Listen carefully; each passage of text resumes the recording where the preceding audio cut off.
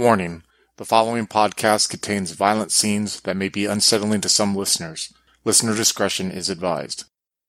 In 1987, four childhood friends were reunited after 10 years to investigate the murder of a mentor they all shared.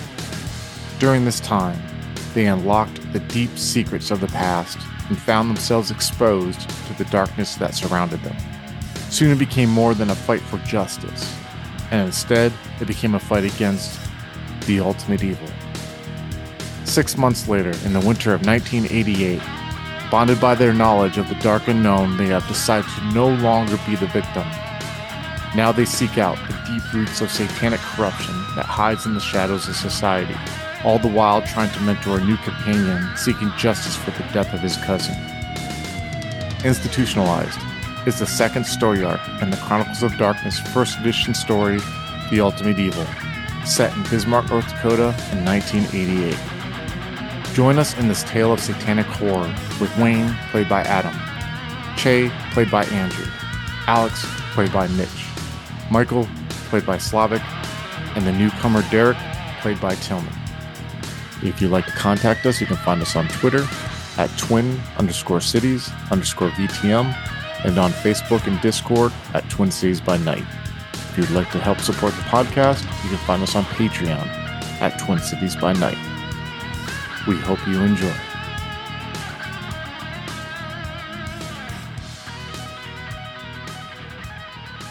So Wayne and Alex, you walk out to Wayne's car because Wayne's the only one of the two who have a car. Wayne, you start your car, and thankfully on the second go it starts. Alex, you're in the passenger seat. We said you had a Blue Oyster Cult tape playing, so you hear Blue Oyster Cult coming out of the speakers. You guys are in the car on your own. To get there, you're going to have to get on State Street, then make a left on Divide Street and go down to the apartments. But the scene's on you guys as you guys drive down there. Go ahead, scene's on you. In my car, Alex will definitely have like a bunch of these books at his feet that are just like kind of just like investigative techniques, just like basically just like these for dummies kind of like manuals on like investigative method and just like all this kind of, you know, it's just like some light reading that he just had on his passenger seat, and he'll just kind of push it all down onto the floor to try to clear off enough space for Alex to sit down and make himself comfortable. Alex will squeeze in where he can, making sure he doesn't step on anything that looks important. Sorry about the mess, buddy. Don't worry about it. I don't even have a car, so, you know, you're a step ahead of me. Yeah, why don't you have a car? I mean, I could hook you up with somebody who could give you a cheap one. I mean, and then it's just maintenance, you know, and then Wayne will kind of start getting into like shop talk. You know, gas, oil, antifreeze, and I swear to God, as long as you just keep that straight, man, you're going to stay on the road, no problem. Yeah, maybe one of these days. I don't really need a car right now, you know? I just walk or jog everywhere. Or take the bus. I suppose it is a little bit healthier, and been reading all kinds of stuff about how the cars put all kinds of shit in the air and stuff like that. Can't be worse than what I did to myself with the cigarettes. Yeah, I hear that. And Wayne will probably light one up at that point. You know, he'll kind of like put the pack to Alex, but not like, you know, if he shakes his head, he'll just put it down or whatever. And meanwhile, Wayne is just kind of driving. He knows how to get there, and he's just kind of like, it's cold, but he's got the flaccid elbow on the window, just kind of trying to look cool and comfortable in the car. Now, you have noticed both in each other a change in the last 6 months. Alex, you have noticed that Wayne really has seemed to have taken to the job. Seems not only to try to make himself academically more intuitive when it comes to investigation, but also seems to be on this new wave. You wouldn't know how to define it, but almost like, well, you can relate to it. I would think you could relate to it, and I'll let you say whether or not that's the case. But you see that Wayne is taking this more self-help, positive, religious outlook on life, vibe with his life, while you, and I don't know, you probably haven't been vocal on it, while you have been trying to impact your health in good ways, you've been doing the occult thing. So I don't know if what you look at, small ways you can look into the occult, which isn't a lot in Bismarck, but I don't know if there's any connection you would feel with Wayne with that, knowing, especially with your drawings or whatever. I know you probably haven't told anyone, but you just see a difference in each other, meaning you see Wayne as more intuitive, more grabbing life by the cojones and making something of it, making himself better on a self-help religious type thing. And you notice with Alex that he seems to be healthier than he used to be before. And he seems a little bit more driven, though. He seems like you see a similarity in Che that you saw standing on those steps with him way back in Remembrance of the Capitol Library. When you could see Che wanted to do something and he was getting like, he was just biting at the bit. You're seeing that now in Alex. But yes, if you want another scene, you guys can keep going, or we can get to the apartments. It's up to you guys. Before we get there, I'm just gonna as I'm driving, I look over to the passenger seat at Alex. You do look healthy, though. I gotta say, you don't look like a ghost anymore. You got more life in your face. You look like you've been taking care of yourself. You're doing good, man. Thanks, I appreciate that. I've been trying. One thing that Whale noticed is that Alex is a lot less talkative than he used to be. And instead of just trying to fill air with everything and anything he could, Alex is much more reserved. He respects a man who's had his troubles, and he won't bother him too much. You know, he'll be quiet for the rest of the ride. You guys are driving on Divide Street, which goes east to west. You basically got off Main Street, which goes east to west. You got on State Street, drove north. And then when you got to Divide, you made a left at this stoplight. State Street and Divide are kind of like two of the semi-busier streets. And as you make a left on Divide, you drive past this YMCA that you guys actually spent the summer at. That summer camp is on the left. You see like these softball diamonds that are there. You see now it's a little bit bigger than when you were in the 70s when you were kids and hung out there. You don't see too much going on because you see like snow is all like on the softball field and on the grass and everything like that.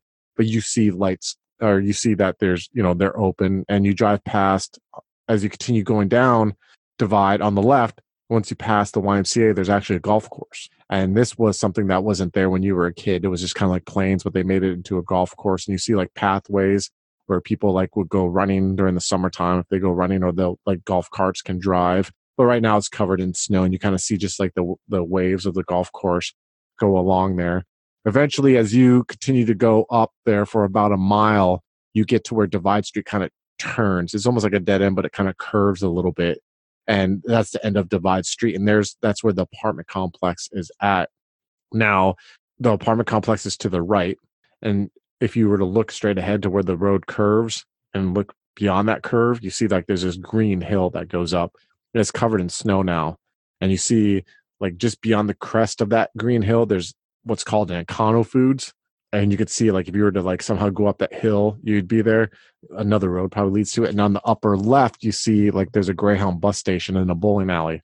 But right now you're focused on the right, where there's this apartment complex that you had been to before. Now the apartment complex, again, is 4 buildings that make a square. And the outward facing buildings is where you would go into them, the outward facing outside that square. Within the confines of the 4 buildings in the back, from what you saw was like a little park and like grass there and some pine trees that went through it. Now, when you came here last time, you came from the other side. So you're facing one building now. You actually were on the other building on the far side, on the north side, but now you're on the south side building right now. And you pull into the drive or the parking lot. You make a right into the parking lot. You see this huge pine tree that's off onto the right. You see in front of the pine tree is this dumpster where people who live in the apartment complex will throw trash. You see the pine tree is covered in snow. You see that there is a little like basketball court kind of thing, like a half court, but the hoop is kind of like bent, and like you can tell that hasn't been taken care of. There's no net on it. You see icicles are kind of frozen off of it. You see a row of cars that are plugged in to plugs that coincide with apartment numbers. You'll see like apartment numbers on the plugs, like the little metal numbers that people sometimes put as address identifiers on their homes are on the side of the wooden stake that holds these plugs to where people can plug their cars. You see that there's snow drifts that are on either side of these parking lot. Like they came, and you see that there looks like kids at one time had sledded down, and now all kids are for the most part in school right now. But when you get out of your car and you park there, you see that like, there's some lady who's walking with holding the hand of a toddler in a snowsuit that looks like the snowsuit's just like barely too big for him. And she has a grocery bag in her hand, like she had walked probably up that hill some way, a street that led up to that Econo Foods, and is like coming back to go to the apartment. And she's walking past you guys on the sidewalk and then makes a left into a double glass doors. Now, on one side of the building, there's just like a metal door that you can open up. And then on the other side, on the right side of the building, there's a double glass door. And that's where you guys parked in front of. When you look through this double glass door, you see that there's mailboxes that are pinned against the wall of the apartment complex where people can go with their keys for the apartment and get their mail. And then there's like a door that leads to the first floor apartments. And then there's a stairway that goes up. And you see she looks at you guys, and she looks up. You see that she's a Native American woman. And she just kind of doesn't even say anything to you two as you're getting out of the car. And she just continues walking along with her toddler and opens up the door and goes in. And you see her walk straight open the door for the first floor and goes into there. Now, you know that this man, Otis Lancaster, his apartment's on the second floor. He's in apartment number 209. That was given to you by John Donaldson. And you guys are standing right now in front of the door, the double glass doors of the apartment. What are you guys going to do? So I'm going to try to find his name on the buzzer and just go ahead and press it. There's actually, if it has that. There's no buzzer. You can just open the door and you can like walk in and go up the steps to the second floor. Yeah, so I'm just going to open the door and just kind of, enter the lobby. You walk in and there's actually it's not even quite a lobby. It's more like a 5 foot by like 3 foot area where those mailboxes are right away. It's like against the wall where the steps go on behind it, and you walk into there, and there's like tile at first when you get in there, but it's all like gunked up with like salt and dirt and like slush and snow from people walking in there. And then you see there's a carpet, and this carpet's like this orange, outdated, like 70s like color, but it's like it's worn down. You see like there's like it's brighter on the sides, but in the middle where people walk, you see it's really like drudged up and almost like worn down and faded. And you look up the steps, you see the carpets on the steps too, and you also see like where it's kind of faded in the middle where people step. You smell a faint tinge of urine. You smell like it almost smells like urine a little bit in there, and you could definitely smell like cigarette smoke and like a little bit of pot smoke and a little bit of like maybe vomit and alcohol that seems to have embedded itself into the DNA of this very building as you walk up the steps. And there's a moment while you two saw this from outside during the fall time, and there's a difference between witnessing it from a parking lot and seeing it from within the confines of its very soul of these apartments. So you go up the steps and you can kind of hear like TVs going through these thin walls, and you're not even on the second floor. You can kind of just hear like TV or music coming through, and you open up the second floor and you walk into it. And that's the smells that you were only hinted at walking up the steps cascade upon you as you go into the hallway.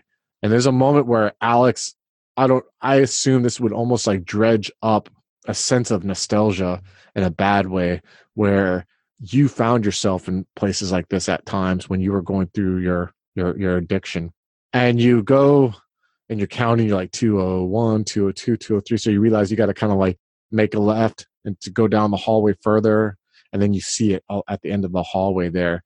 And you go, and I take it you knock on the door. Yeah, I'm just going to approach as normally as I can and give like a knock that's not really, I don't want to bang on the door like I'm police or something. I'm just going to give like a friendly, just like. While he's doing that, Alex is going to take a quick look at what he can see from the door as far as methods of entry, possible points where he could break in if he needs to, that sort of thing. Scoping the joint out. Oh, you're talking about scoping the floor, like the apartment floor you're on? Is that what you're talking about once you get inside, or what do you mean by that? Windows, once he gets inside, past any security door, if there is one, he wants to figure out, what kind of lock is it? Is it something that he could lock pick? You're talking about the man's apartment? The apartment, the building itself, he wants to know how he can break in if he needs to. Okay, so for the building, there's no problem breaking it. It's like open to the public. Like you literally can just go in there, walk up the steps and get to whatever floor, the apartment floor. This isn't like a big city apartment complex where most of the time, like in a New York City, where there's an apartment of this low income, usually they'd have like the buzzer and like going into stuff like that. But in Bismarck, there's still that naive outlook on life, where it's like, as long as there's a deadbolt on the door, it's safe, Okay. Your only form of ingress that you'd have to worry about is the door of the apartment, So you knock on the door and you hear this, hold on 1 second, and you hear this shuffling, and then you hear the door open up. And you see this man, he's standing in front of you. He looks to be about 70 years old. He has like brown Dickies on. you see he has like these black shoes that are specifically made with the intent of older people to wear them to make it easier on their foot, on their soles. They have like the thick soles. He has a tucked in like plaid shirt with a belt on that's ironed. His pants are ironed. He looks very presentable, very disciplined in his look. His hair's cut closely. He's shaved. He has these thick glasses on. You see, though, he has like liver spots on his hands, on the top of his hands. And you see his hands shake a little bit when he's holding the door. His hair is almost completely gone except on the sides. But like I said, what is on the sides is cut. It's not all loose. And you see he kind of has like a little, like a gizzard under his neck where like the skin is kind of loose and kind of hangs underneath there. And he has liver spots like on his face and on his neck. He's like, yeah, how can I help you? And you smell from coming within the apartment, it smells clean. It smells warm and smells different than the smells from outside. It's like this bubble pocket of its own existence within these apartments that you have witnessed so far. It's completely alien and different. And he looks at you, he's like, how can I help you? How's it going, sir? I take it you're Otis? Yeah, that's me. And you are? My name's Wayne. I'm here representing the Dakota Investigative Services. Oh, yes. I told you come in. Yes, please come in. And you kind of like see him like try to step out of the way of the door, and like he's holding the door for you guys to step in. Thank you, sir. Yes. Nice to meet you. And your name's Wayne, and you, young man. And he's pointing to you, Alex. I'm Alex. Nice to meet you. Nice to meet you. And he like sticks out his hand to like shake both of your guys' hands. And you sense he has like a very like firm handshake for someone his age, And as he closes the door, you look ahead of you. And what you see is on the left immediately, there's like a kitchen counter. Like the small kitchenette area is right there.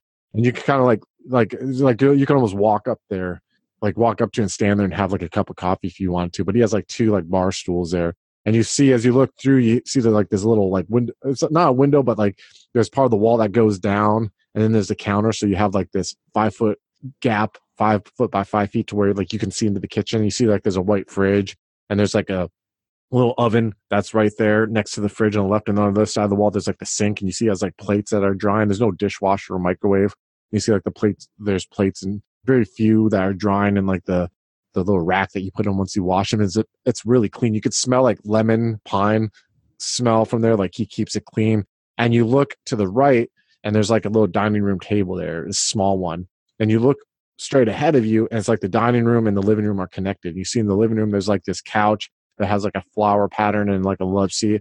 There's like this TV that's on the stand. That looks like it could be like a record player too, if you wanted it to.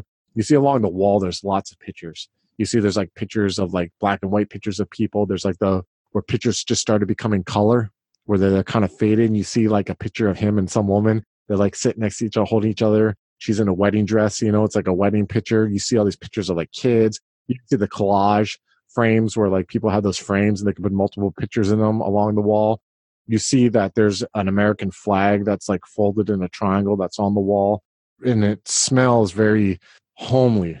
And you see there's also like a little coffee table that has like a little bowl of like Werther's Originals on there, and there's like a TV guide and like a remote. And you see that there's like a phone that's on this end table that is next to his couch. And then once you walk in the living room, you can look to the left, like there's the kitchen, but further, there's a hallway that goes, and you see that there's a door at the end of it, and you see that there's one door on the right and then the door across from that. And he's like, oh, please have a seat. And he like motions to the couch. He's like, are you thirsty? Would you like, I got some coffee on the pot. I can get a soda. I got some pop. Would you like some pop? Hate to trouble you, sir, but would you mind getting me a glass of water? I'm really thirsty. Yes. Would you like ice? Ice? Would that be good? Oh, no problem, sir. And you, young man, and he points to you, Alex, would you like something to drink too? I'm fine. Thank you, though. Yeah. Okay. And you see him walking. He kind of has this little hunch, and you see him making his way into the kitchen. When he's walking into the kitchen, that's when I want to kind of take a second to just kind of like examine, see if he has any like documents on the table. I'm not like picking anything up or touching anything. I'm just like sitting on the couch. I'm just trying to look around and see if there's anything I can notice while he's not really focused on me. If there's like, anything I can kind of just pick up about this guy's place. Let's do wits and investigation. And don't forget you got willpower or whatever. I don't want to like tell you guys to spend it. I just don't want you guys to forget willpower's there. So I think I got 4 if I did it right. I did it with the exploding 10s. All right. So awesome. So yeah, I believe that's right. And you see this, Alex, and this is kind of amazes you, Alex, because this was your stoner buddy. I mean, he's still probably stoner, but like this was your stoner buddy. And you see the moment that, like, because at first you're like, he's just asking for water. That's odd. And then he's, because no one ever takes anyone on those offers. And then he's like, the guy goes, and then right away you see Wayne just like start looking over, and he's like looking at the coffee table. You don't see anything on the coffee table, and you're looking up at the flag on the wall, and you see like, you don't see anything on there, and you start looking at the pictures because there's a lot of pictures, and you're just like trying to size up the pictures, and you're walking along, and you realize like, okay, there's some pictures that look like they were taken maybe in the 40s.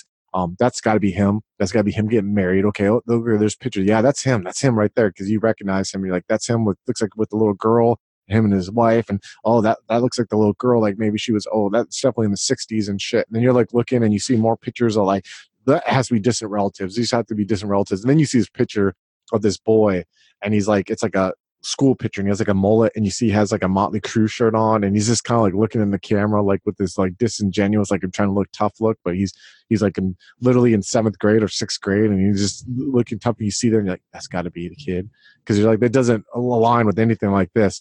And then by the time you look at the picture, you see, oh, here you go, and you're like, oh yeah, and you turn around, and Alex, you see this, and you're like, oh wow, man, he just totally sized up that fucking room like you were trying to size up the apartment complex. And he hands you, Wayne, the water. He's like, here you go, please have a seat. And you see, as you like guys sit down on the couch, he like goes and grabs one of the candies, and he like slowly unwraps it and like puts the candy in his mouth, and then puts like the trash in his shirt pocket there, and he like pats it down. He sits down, and you see he does shake a little bit, and he looks at you, he's like, so you're here about Toby, aren't you? Yes, sir, we are. We're going to have to go through all the formalities, ask you a few questions, discuss payment, and we can get started right away. Be out of your hair in just a moment. Yeah, for sure. Anything that helps you find the boy. He's a good kid. He's a really good kid. I raised him. My daughter and his father, who she never married, they died in a car accident when he was young, when he was about 2 years old, 3 years old. And my wife, God rest her soul, and I took up the burden to raise him. I mean, it's not a burden. I don't mean to sound like we didn't want to, but we had, to be honest with you, son, we thought we were at the stage of our life where we can enjoy ourselves. I had just retired recently from Basin Electric and had my pension, and we thought we'd just go, and we got this apartment here, and you see him for a second. He kind of like looks at the wall, and you see him looking at a wall of his wife. You realize it's his wife when she was older, and she's like, 3 months after we got the boy, she got diagnosed with cancer, and she died not too long after. You see him for a second and look, and he's like, then I realized at that moment that I'm in my 60s and I'm left with this toddler, on me to raise him on my own, which I tried to do. I really tried to do. I don't feel like I did too good of a job with my daughter. She kind of fell in with the wrong crowd, and Toby's father wasn't that good of a man, and they died in that car wreck because he was drinking. And nothing my wife and I could do to convince her otherwise tonight. Give that man the boot. But I don't know, son. We raised Toby, and there just came a point in Toby's life where I couldn't handle him anymore. He's a good kid. He was a sweet kid. He was a smart kid. There just came a point where I started getting warnings from the manager of these apartments, how she was going to kick us out and evict us if Toby didn't stop vandalizing stuff here. And school started hitting me up and telling me that he was getting in fights. And what am I going to do? I can't scare a boy. And sometimes, boys at that age, they need a firm hand. And if you look at me, son, I'm pretty feeble nowadays, and I can't really do too much, don't you know? But I don't know. He got into music and loud music, and I always just thought I'd let him live his life. I understand he was processing stuff. I couldn't imagine the pain the boy went through. I went through the Great War, but I had a father and I had a mother, and they raised me and they were there for me. He didn't have any of that. And I was understanding, but eventually people told me like the best would probably just be to sign him up for that school, the Dakota Adventist Academy up there north, about an hour up there north. And he didn't take to it. About 4 months into it, he ran away. He came to my apartment here looking for him, and I didn't know where he was. And a week later, I got a call from his friend Jason's mother, who lives on the first floor here, telling me that Toby was down there and hiding out in Jason's room, and she found him in Jason's room. And Yeah, I don't know. I picked up Toby there, and Toby, I tell you what, during all this, Toby never gave me no lip. Toby never disrespected me. I want you to know that. Toby never raised no hand to me, never talked down to me, none of that stuff. He always respected me. But Toby told me when I picked him up, he was quiet. And he said he'd only go back to school if I let him talk to his guidance counselor, Michael McNulty. So I called up the school and I asked to speak to Mr. McNulty, and I said that I had Toby with me here, and Toby wanted to talk to him in person. That's the only way Toby would go back to the school, and that's what happened. He went back to the school, and then 4 months from then, we are where we're at now. We don't know where Toby's at, and I'm telling you, son, don't sit right with me. This isn't Toby being outlandish. Toby wouldn't be gone this long. Where would he go in this town without anyone finding him? I'm sorry, sir. I know this is probably really difficult for you, but I do have a few questions. You said he was hanging out with a friend? He was holed up with one of his friends up in this building? Yeah, he lives on the first floor. His name is Jason Matthews. His mother called and let me know. Good lady, trying to raise a boy on her own. He's a good boy. He's into athletic stuff, and he was a good influence on Toby. I think that Toby, though, felt insecure around him sometimes because Jason was naturally gifted at sports and Toby just never was really that coordinated. But they had a friendship there, and they've known each other since they were really young and everything. So yeah, for sure. Any other friends you know about? Any other people? I'm sure you've been asked, but is it possible he could be holed up with another buddy or something? Look, I mean, I was a kid just like him, getting in all kinds of trouble, causing hell for my parents, and I think that's a boy's duty to raise hell for their parents. He just smiles. He just kind of pats you on the knee. You look like you ended up good. I don't think he's with any of his other friends. Toby had acquaintances. He didn't have a lot of friends. I noticed that Toby, whenever I'd see him interact with the kids out there, out playing the emotions outside the window, he always had his demeanor that he presented to people. And then he had the real Toby. And I think the real Toby, he didn't like to show people that often. I think there was a lot of pain in his life, rightfully so. And I think Jason and him were the ones that got along. And this Mr. McNulty, the guidance counselor, I've never seen Toby take to an adult quite like that. The thing with Toby, he didn't disrespect me, and he didn't shy away from me, but he never spoke. It can oftentimes be hard for young men to relate to their elders. I do believe you did the best you could for the boy, and he's going to thank you for it someday. I'm all right, just like he's going to be all right. By the grace of God, he's going to be okay. And you see him for a second, you see him pull out this handkerchief out of his shirt, and he kind of like dabs his eye for a second, and I just could tell he was in pain. And there's nothing you could do to heal that pain, at least that I don't know of. And if I ever figured it out, well, shit, I'd be like Mother Teresa, I think. But so that's all I know. And I mean, if you want to talk to Jason and his mother, he looks at the clock. He's like, I think they come out of school in a few hours, but his mom is probably home. I don't know if she works or not. And yeah, just the payment wise, I've been, most of my retirement's been going to rent into that school. I can give what little I can give. I can definitely scrap together. I could probably give you like $20 a month or $40 a month if you would like. I know that Mr. Donaldson told me that he had some people who may be able to help out with the payment. I don't know. You have to understand my situation. If you weren't here, there's no one else looking for him. Listen, sir, don't you worry about the payment. I'm going to talk to my guys. We're going to make this happen. You just don't stress that for right now. But I'm going to be talking to you. I'm going to need some more information as this thing progresses. First off, I'm going to need the contact information of that guidance counselor you mentioned. He's somebody we're going to have to talk to, as well as this boy Jason and his mom. For sure. And you see him get up, and he goes up to where his phone, which is to the left of you, Alex, where he's sitting on the couch, and he's like, excuse me, and he goes to his Rolodex. And you see him like take this thing out. He's like, hands it to you, and he's like, that's his, and you see his fingers shaking, and he's like, that's his phone number. And you see that handwriting is like a scrawling handwriting, like that's his phone number at the school, and that's his phone number at home right there. And you see like kind of like hands it to you, shaking a little bit. Mrs. Matthews, she lives on the first floor down there in apartment 106. Well, I think that's our next stop, sir. I want to thank you. Here's my card. Feel free to reach out at the office if you have any questions or any more information you think might help us. Seriously, it's the small things that make a big difference in missing persons cases like this.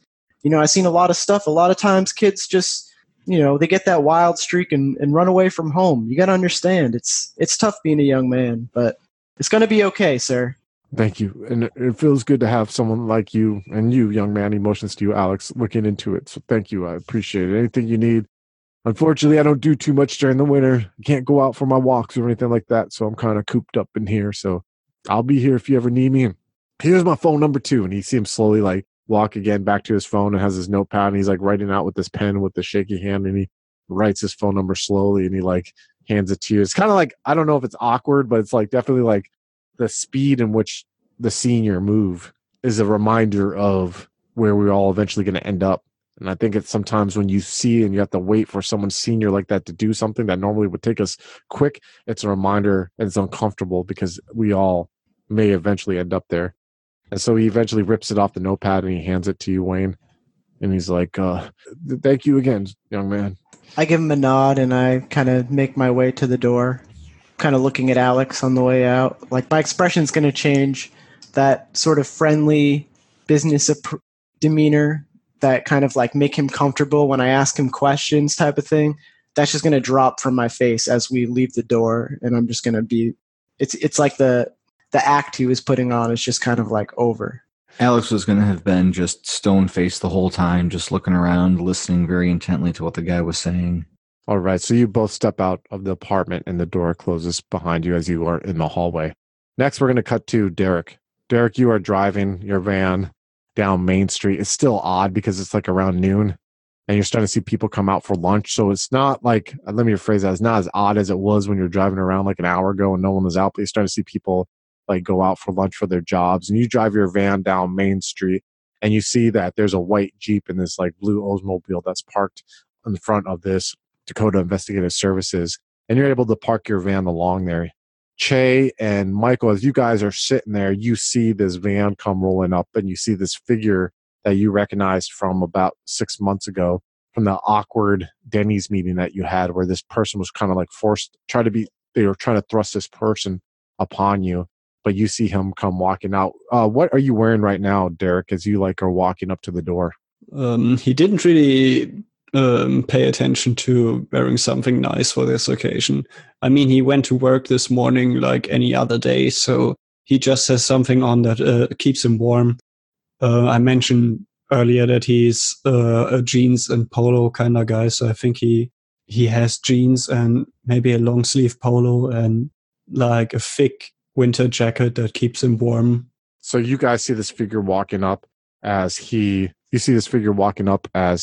opens the door and steps in. Go ahead, scene's on you guys. Can I just walk in, or is this like a closed door that I have to ring a bell at? No, you could walk in. It's just like you even open up and you hear this like ding-a-ling, a bell that's above the door to kind of signify. Yeah, so I just walk in. I'll just kind of greet him like, "Hi, what can we do for you?" Yeah, hey Derek, do you want some coffee? Yeah, that sounds great. Just give me a second, and he like unwraps from his jacket, and there's like a coat hanger right by the Coke machine. That's right by the coffee machine. Can I keep my boots on in here? Yeah, sure, of course you can. So, what made you change your mind, Derek? Well, I told you, my job fell through. I was at this welding place, and I thought it was going good. We had like a big contract with the civic center, and things were looking pretty great. I was hoping we would do regular things for them, and now they just undercut us with some other people. Looks like the whole company is going to get bust. Oh, that sucks. Yeah. Yeah, but I mean, I'm not just here to like beg you for money, you know? I mean, Good, we had to talk. Really I said good because that won't really work. Right. No, I was definitely interested. You know my story. I mean, I want to get behind this Amanda thing. It doesn't sit right with me still that, it never came to a conclusion. So I'm not sure what I can offer you, but I mean, for one, I have this van out there and it's mine. I don't need to share it with anyone. We can move around as a group, I think. Oh, no, definitely. A van would be useful. Now, how dedicated to this do you want to be? I mean, I guess we could train you and have you take PI exams, or we could just have you on retail as an independent contractor for sort of thing, which we have with Alex. More importantly, I want to know what's in this for you. Right. Yeah, that's fair. Derek sits down if he hasn't yet. Look, like an hour ago, I realized this is like a turning point or a possible turning point. I've been working hard the past couple of years, and staying busy definitely kept me away from pondering about Amanda too much.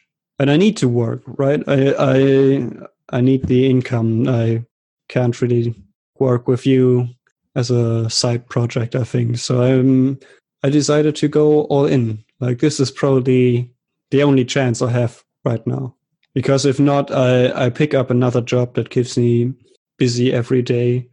I'm not even sure if I can find anything as good as what I had. So many things pointed this direction. I really want to do this right now. So Jay will kind of he was kind of nodding just ever so slightly along with what you were saying. He stands up and he walks across the room, kind of pats you on the back, and goes out the front door with a cigarette. And as he's going, he looks back at Michael and just kind of nods at him.